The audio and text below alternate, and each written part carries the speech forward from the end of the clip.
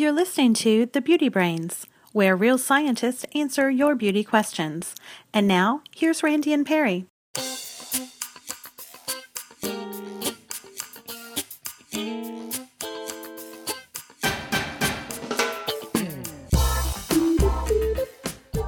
Hello and welcome to episode 134 of The Beauty Brains. We are two guys, and when we're not talking about superhero movies, we're enlightening people about cosmetic products.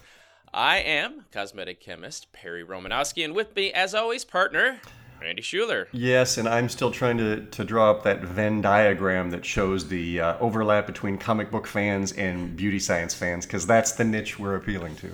I still tell you, the Joker is a cosmetic chemist, for Christ's sake. Hey, Randy, before we get into this show, which we have this amazing show, we're going to talk about some beauty science news, some hair repair technology. Mm-hmm. We're going to answer your beauty questions about, the cosmetic industry and whether aluminum is really bad for you in deodorants. Oh. Before I get to that, I want to ask you a question about something that happened to me on the way to a restaurant last night. Oh, a personal anecdote regarding you. That's unusual, but let's try it out. Well, I know we haven't had one in a while, but so I was walking to this restaurant. I live in the city of Chicago, and going to this fine establishment with my wife, and I saw these two cute little animals that were right next to the fence. One was this little tiny guy, and one was this little slightly bigger. It was like the mom and the little kid. And I stop and I point these out to my wife. And I go, hey, look at that cute little kitties there. Mm-hmm. I should say, as an aside, I call all animals kitties. It could be a pigeon, a squirrel, a raccoon. I say, hey, look at that kitty. Great. And you have a biochemistry degree. Okay. I do. It's just a shorthand for animal. Sure. So anyway, these two kitties just happen to be rats. So it was like 5 o'clock. It was light out, and I thought they looked rather cute. But my wife was horrified by these rats. She just gets completely grossed out. And I got to be honest with you, I don't understand the disdain that people have for rats. I kind of think they have a cuteness to them. I got 2 words for you: bubonic plague. Yeah, if you get bit by them. To me, a rat and like a squirrel, they're very similar, no difference, right? Yeah, so there you go. So anyway, I'm still, if anybody could explain to me the disdain that people have for rats, I'd love to hear it. Perhaps the most disturbing rendition of your fondness for urban animals to date. Yes. I remember when it just used to be bunnies and spiders. It's taken a turn for the worse. Well, springtime, the rats are coming out. All right, shall we get on to some beauty science news?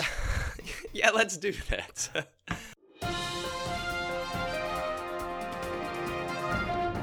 We always get your personal anecdotes, and we always get to talk about where in the world is Perry Romanowski this week. Yeah, sure. I want to talk about something I did. I attended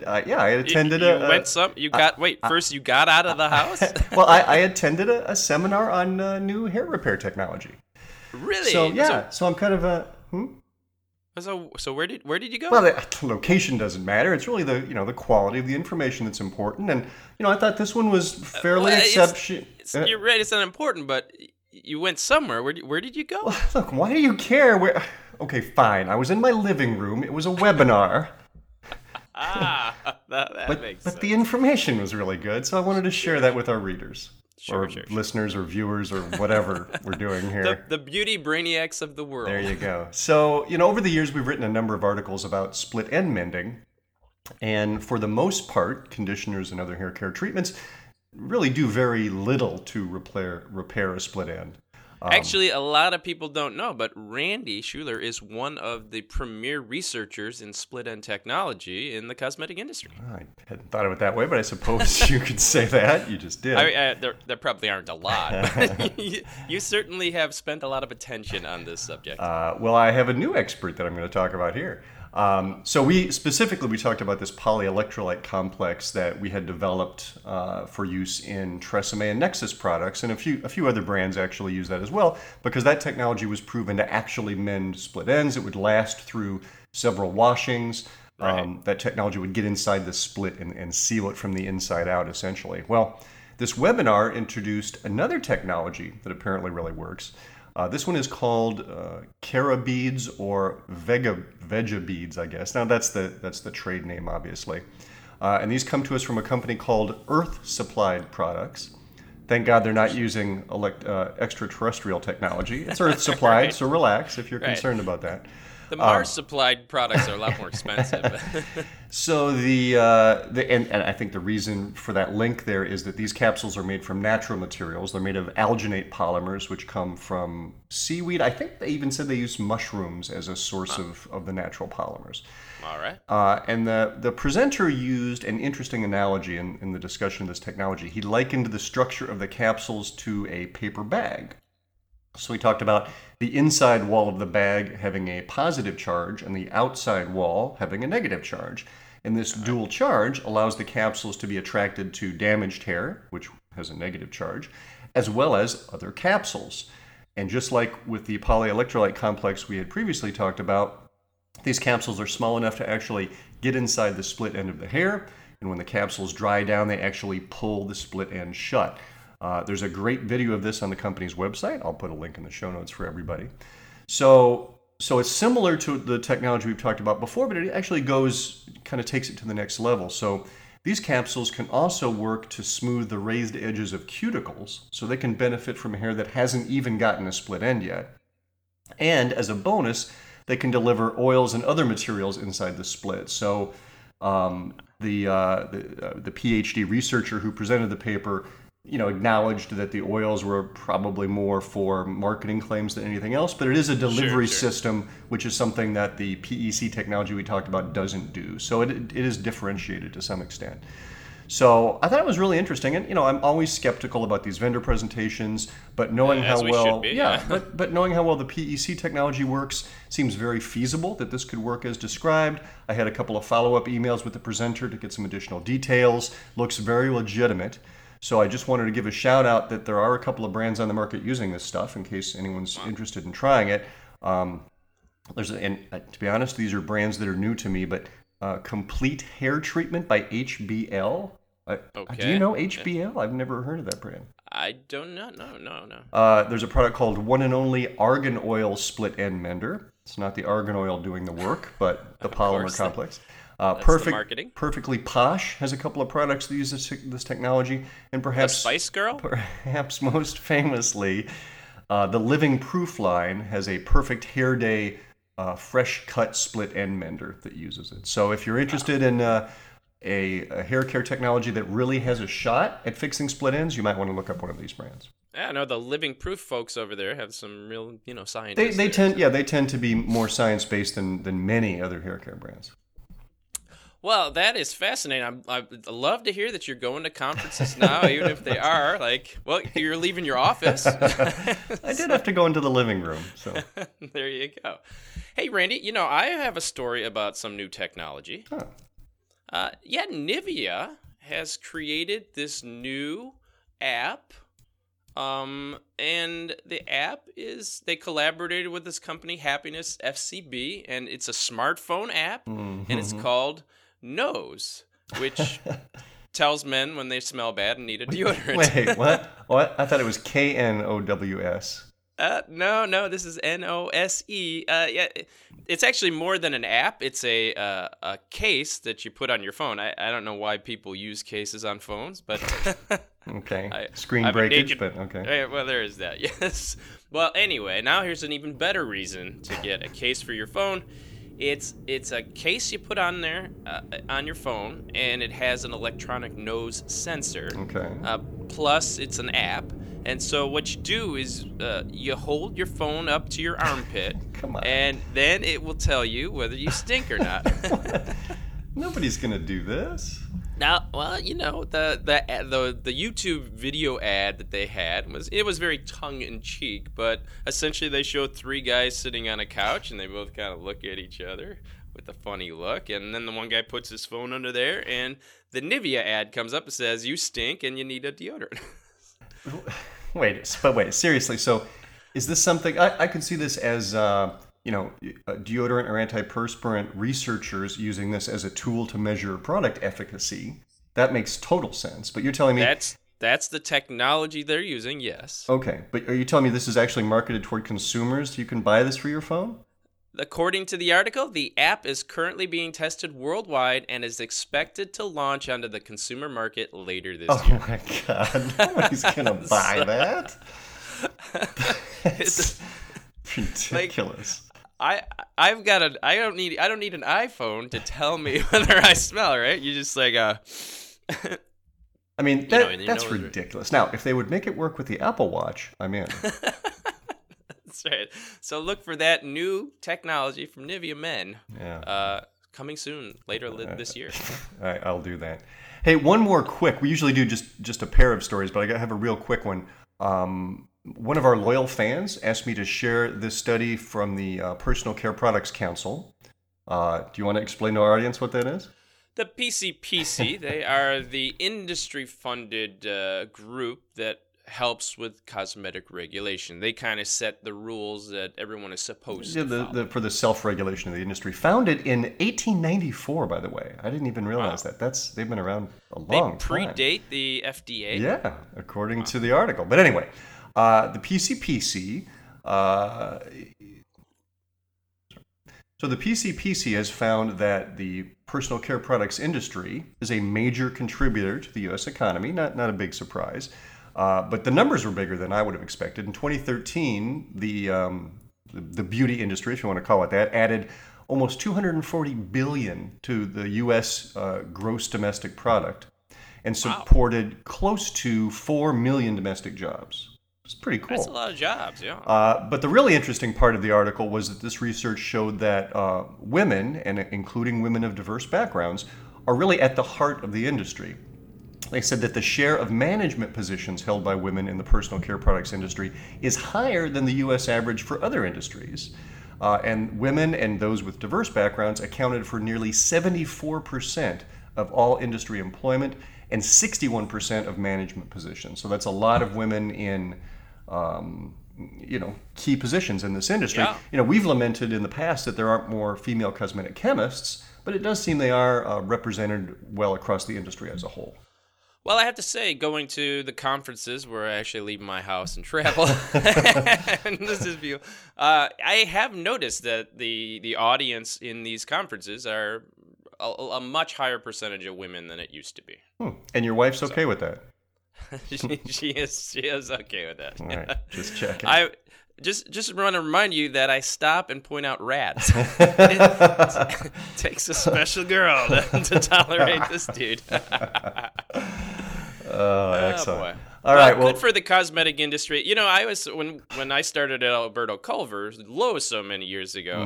I always thought it was hilarious that the CEO of the company was a bald white dude. It's a hair care company, and the guy has no hair. Ironic, ain't it? At least Alanis Morissette would think so. I don't even get that reference. Yeah, she does that song "Irony," or isn't it ironic? I don't know. But who? You don't know that song? Morrissey, wasn't he with the Smiths? Is this who? That was the Doors, wasn't it?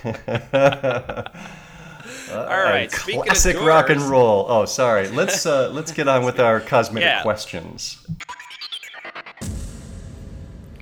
Hi, the Beauty Brains. This is Erin from Syracuse, New York. I have a question about deodorant. I heard recently that there are new deodorants that are marketing themselves with no aluminum, and that we should be concerned about aluminum in deodorant. I'm wondering if there's any problem with having aluminum in deodorant and what the aluminum does in deodorant. Thank you very much. Well, thanks for that question, Erin. First of all, don't get confused between antiperspirants and deodorants. Antiperspirants are the ones that contain aluminum salts that help plug your pores so you don't sweat as much. Deodorants, on the other hand, do not contain aluminum and they don't stop you from sweating. They only reduce your body odor, and this is done by either using a fragrance to cover up your odor or using other antibacterial compounds to kill the bacteria that causes the odor. Right. Now, This started around 1985, this idea about aluminum. Researchers found that Alzheimer's patients had high levels of aluminum in their brains. Now, there have been a number of studies since then, and at least one done in 1990 did suggest a link. Researchers tracked the aluminum exposure of 130 Alzheimer's patients, but the study has been discredited because it relied on other people to provide data for the patients. It just wasn't reliable. You find this a lot in scientific studies that are reported in the media.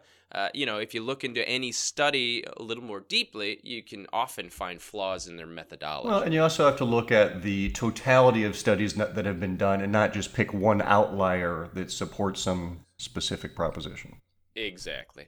Now, more reliable studies have indicated that aluminum in your antiperspirants is not a problem. For example, a 2002 study evaluated over 4,000 people over the course of several years and found no increased risk of disease, whether the patients used APs or even ate antacids, which also contain aluminum salts. Yeah, you'd think that would be the big contributor if you're actually swallowing antacid tablets. Like, that's going to pump a lot more aluminum in your body than what you would have absorbed through your skin. But exactly. Now, the current hypothesis is that the high aluminum content in the brains of these patients with Alzheimer's is a result of the disease, not a cause of the disease. And it has to do with how the brain cells eliminates toxins, right? Okay. And we'll include a link to the story from the New York Times there. So the bottom line, despite all of the fear-mongering you hear about aluminum in cosmetic products, the best evidence to date shows that there is no significant health concerns, other than the fact that some people experience skin irritation from antiperspirants. Yeah, the aluminum salts can be a little harsh on skin sometimes, yeah. Exactly. And the fact that some men don't know that they smell, so they need a phone app to tell them. So don't worry about the aluminum salts in your aluminum containing deodorants or antiperspirants. The flip side to this is the popularity of these so-called natural deodorants, and we continue to get questions about that. There was a fairly recent discussion thread in our forum. One person, Curie, I think her name was, said that crystal deodorants are so good, and this discussion doesn't explain the harmful effects of conventional deodorants. Furthermore, many of the ingredients in these deodorants are industrial. Our bodies were made for natural products, which it just goes to show you that fallacy of once again believing all natural is good and all synthetic is bad. I mean, snake venom is natural, and that's not good for. It's just, it doesn't make sense. Start putting that natural poison ivy on your skin. You see how good that is. But even more to the point, those natural deodorant crystals. You know what those crystals are? They're alum, which is an astringent that shrinks your pores so you sweat less. And those contain aluminum too. Those are a different type of aluminum salt, but they still contain aluminum. And then one other quick point on this. Allure recently asked me about using coconut oil as a natural deodorant. Did I ever mention I'm one of Allure's magazine's beauty experts? I think every other show you mention, you can bring it up. Yeah, just let me remind everybody. But so they wanted to know if coconut oil would be effective. I looked into it and I found that coconut oil does have some mild antibacterial properties. So, it's not inconceivable it could act as an underarm deodorant. But I couldn't find any evidence in the scientific literature that it's been tested against Staphylococcus hominis, which is the bacterial species primarily responsible for producing underarm odor. Just because it kills some bacteria doesn't mean it kills everything. Exactly. So, maybe it could work, but in reality, it's not going to be a great solution because coconut oil is greasy. Under warmer temperatures, it has a very low viscosity. So under your armpits, it's going to run down. And it has a comedogenic rating of a 4 on a 5 scale. Zit pits, I guess you might get. Right, yeah. So it's not a great thing to use. I wouldn't recommend that. All right, before we get to our next question, let's do a quick iTunes check-in because we have a couple more iTunes reviews. Thank you so much to everybody who gives an iTunes review. iTunes reviews are important for us it helps us show up better when people are searching for podcasts on iTunes, and it helps more people find the show. So if you could go to iTunes and give us a review, we really appreciate it. Very and much the way so. we show that we appreciate it is we'll read you read an excerpt of your review on our show here. Right, and here's one from Leak23 who says, such great information. For example, I love how you explain the difference in alcohols. For many years you hear things like, stay away from any products with alcohol, they just dry everything out. Now I understand what alcohols to avoid and what alcohols are good. I'll drink to that. Yeah, but just tea. Well, I've got one from Madam Broccoli Cupcake. She says, I love these guys. They're smart, honest, and the best kind of nerdy. I personally love Randy's snark and really enjoy learning about Perry's various OCD idiosyncrasies. Yeah, like Rat Watch for one of them. Personalities aside, I've learned so much from this podcast, like what types of beauty hacks to not waste my time on. Well, thank you so much for that. Yeah. You think OCD idiosyncrasies? Yeah, maybe just a little bit. By the way, thank you for that review, but I got to tell you, a broccoli cupcake sounds disgusting. I wouldn't put those two together. It makes no sense. Yeah. I might go try it, actually. It sounds intriguing. I guess you have carrot cake. What's the difference? Exactly. Now, shall we move on to the last couple of questions? Yeah, we've got one from Little Tabby who says, I saw these two articles about shower gel versus bar soap. One article states that shower gel is a waste of money, and the other one mentions that bar soap is less drying to the skin compared to shower gel. I've had severe issues with washing my hands frequently when using these gels, but not with soap. Can you please give your opinion on what is the better option? Okay, so the answer is really, what you mean by soap, because that's a term I think some people use imprecisely.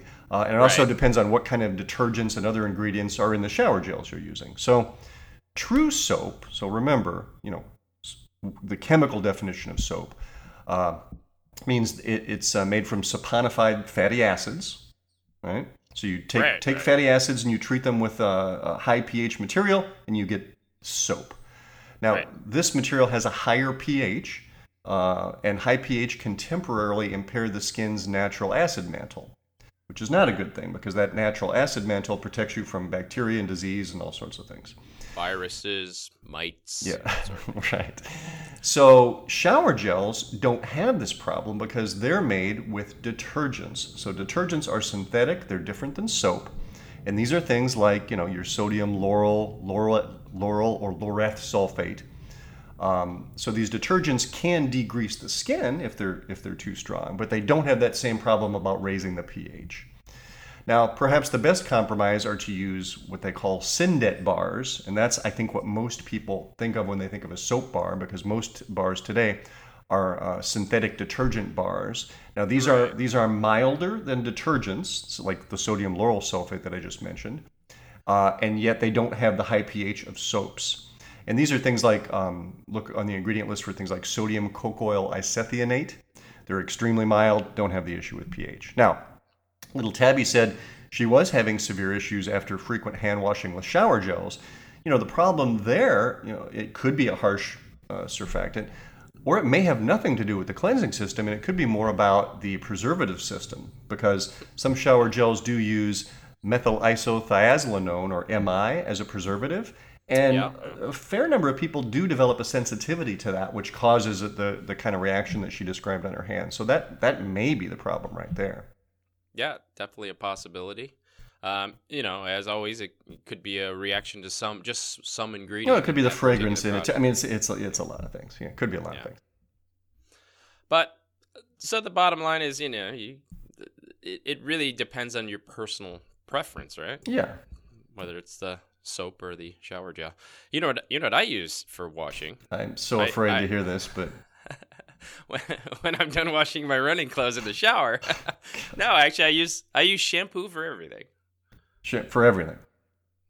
Everything. Shampoo. Okay. So let's just take a moment for the audience to get that image out of their head. But what can I ask? Is there a specific brand? Well, right now I've got the VO5 in there. You can get that for like 89 cents for like a pound of it. Still, which always amuses me when I see these home remedies to save big money on your hair care. Right. Like, how am I going to save big money? I don't see how that happens. All right, you want to take another question? Oh, sure. We've got one from Alessandra, and she asks, can you please check the ingredients of this Lenore Grail Bane shampoo? I bought it in Italy, and it makes my oily hair stay clean longer. But I see laurel as opposed to my usual sodium laureth. Is it too harsh? Interesting. Well, laurel is just the name of the carbon chain, and actually the laurel part is part of the detergent. Yep. It can appear in a number of different detergents. It seems to have gotten a bad name because it's the main part of sodium lauryl sulfate. Yeah. But it's not really the laurel part that causes the problem. It's more because of the sulfate salt, right? So the Lenore Grail product doesn't contain any SLS. SLS is short for sodium lauryl sulfate, but it does contain other detergents that use laurel as the backbone. For example, it has sodium lauryl glucose carboxylate, has sodium lauryl glucoside, and sodium lauryl oat amino acids. These are, in fact, very mild surfactants and won't be as harsh as the SLS can be. It's interesting. It's almost like a little knowledge is dangerous, right? Like if people had no inclination of what ingredients were in the products, they wouldn't, pay any attention to this at all. But they get information that sodium lauryl sulfate is bad, and it does have some issues, but if irritation issues, right, irritation issues because it tends to bind to the proteins on skin and doesn't rinse as well. That is true. But it's not true that it's linked to causing cancer or any of the other issues you hear about. It's just that some people find it a little too harsh to their skin. Other people use it with no problem whatsoever. But because of that, now people hear sodium lauryl sulfate. And, to the uninitiated in cosmetic chemistry, I could see how you could say, well, I heard sodium and I heard laurel, and I'm looking at this ingredient list and I see both those words, so I'm guessing this stuff is bad too. In reality, it's the other part of the molecule and the rest of these detergents that make them extremely mild. I mean, I would expect this to be a fairly expensive shampoo because these ingredients are not commodity ingredients. They're much more expensive than SLS, which is, pennies per pound. Exactly. And it probably doesn't foam with copious amounts of foam. It may have, it depends on how they built the system with foam boosters. But, I would expect it to have a different lather quality. But it's funny, you just hear the sodium lauryl, don't tune out necessarily. The product may be perfectly fine. Although, Alessandra does bring up something that's interesting about laurel and laureth. Because sodium lauryl sulfate is more irritating than sodium laureth sulfate. Right. In fact, and so you can actually change that laurel part with, it's called an ethoxylation reaction, but essentially you make the molecule longer. And you can keep some of the foaming, and you're going to make it a little less harsh. But it's not as simple as saying, well, laurel and laureth are automatically, laureth is less harsh than laurel. It just isn't that simple. Right. Fair enough. All right, we got time for one more quick question. This one comes to us from Krunz, who says, what's the deal with products like Liptiful and Full Lips? So in case you're not familiar with these products, they're another variation on that sucking lip plumper trend. You've seen these things, right? They're like little plastic cups. You press them against your lips and suck on them to create a vacuum. Right? Sure. My sister has done that on her back. On her back?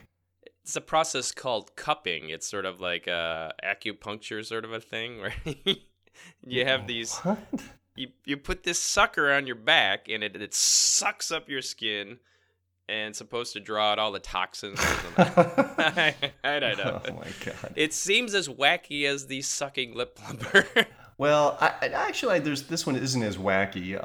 There is some merit to this, but the idea here is that this, this sucking, creates a vacuum which pulls fluid into your lips, then, this hydraulic pressure from the extra fluid creates a temporary plumping effect. So, it does work. If you suck on this, you'll see your lips are plumped up, and there's plenty of YouTube videos to that effect. Now, after a little while, the fluid gets reabsorbed into the tissues, and the lips go back to normal, which is why you have to repeat it every day. It's not true that you can train your lips to stay plump using this. You got to do it, at least once a day, if not even more frequently.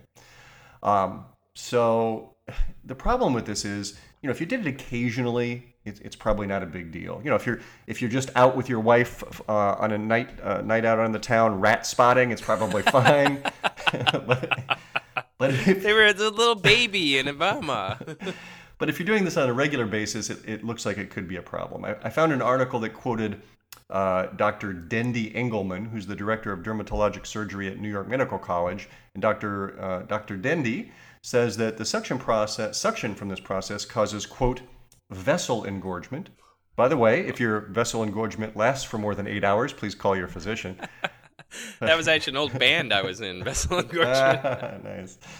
But anyway, Dr. Engelman says that all this extra blood in the vessels around your lips sets off an inflammatory response. So think histamine release. Sure. And that eventually leads to the plumping. But if you suck hard enough, you can even break some of these blood vessels, which will result in bruising. This is especially true for fair-skinned people. So, these products are not really a great way to plump your lips on a regular basis. So I would stay away from them. But then I have naturally plump lips and don't have to worry about it. You do. No wonder you stay home most of the time. Well, whatever. All right. Well, I guess that brings us to the end. Although I should mention that I finished listening to a book. Oh, what's that? Waiting for Godot? No, this is a fascinating book called Missing Microbes by a Dr. Martin Blazer. Mm-hmm. Essentially, his contention was that the overuse of antibiotics is fueling our modern plagues. And so he said that he claims in this book that, asthma, mm-hmm. obesity, and a couple of other diseases were all the result of overuse of antibiotics. People Obesity? Getting taller. Yeah, because the idea was that your microbes that you're supposed to be born with mm-hmm. keep all of the other stuff in check. And, in fact, the obesity link was one of the ways that you make animals fatter in farm raising. That's why they give antibiotics, because they found that animals raised on farms that are given antibiotics, they grow fatter faster. And his link is like, well, if it's happening in animals, that's probably what's causing humans. What is this, the Quack Watch reading list? Where are you getting these books? It's interesting, but it did have that little flavor of the Quack Watch. So I don't know, the claims that he made. Often you find this with researchers. They'll have one topic, and that's their topic. Right. And they use a hammer to solve every problem. So this is the solution to everything. Right. Cancer, obesity, asthma, it all can be solved by microbes. So anyway, it's a fascinating book, I say. And if you want to listen to it on audible.com, you can try it out through our trial. Just go to audibletrial.com/thebeautybrains and sign up for a month, and you can listen to The Missing Microbes and tell me what I'm missing. But you can also feel free to download non-quack oriented listening material. Is that true? Yes, you certainly can. In fact, you can get our own The Beauty Aisle Insider, which is a fabulous reading of our first book, It's Okay to Have Lead in Your Lipstick. No, it's not. It's not that one. Scratch that. Well, check out The Beauty Aisle Insider. All right, very good. All right, thanks, Perry. We are out of time once again. Oh, darn. So it is time once again to tell our readers to come back next week. And until then, remember to be brainy about your beauty.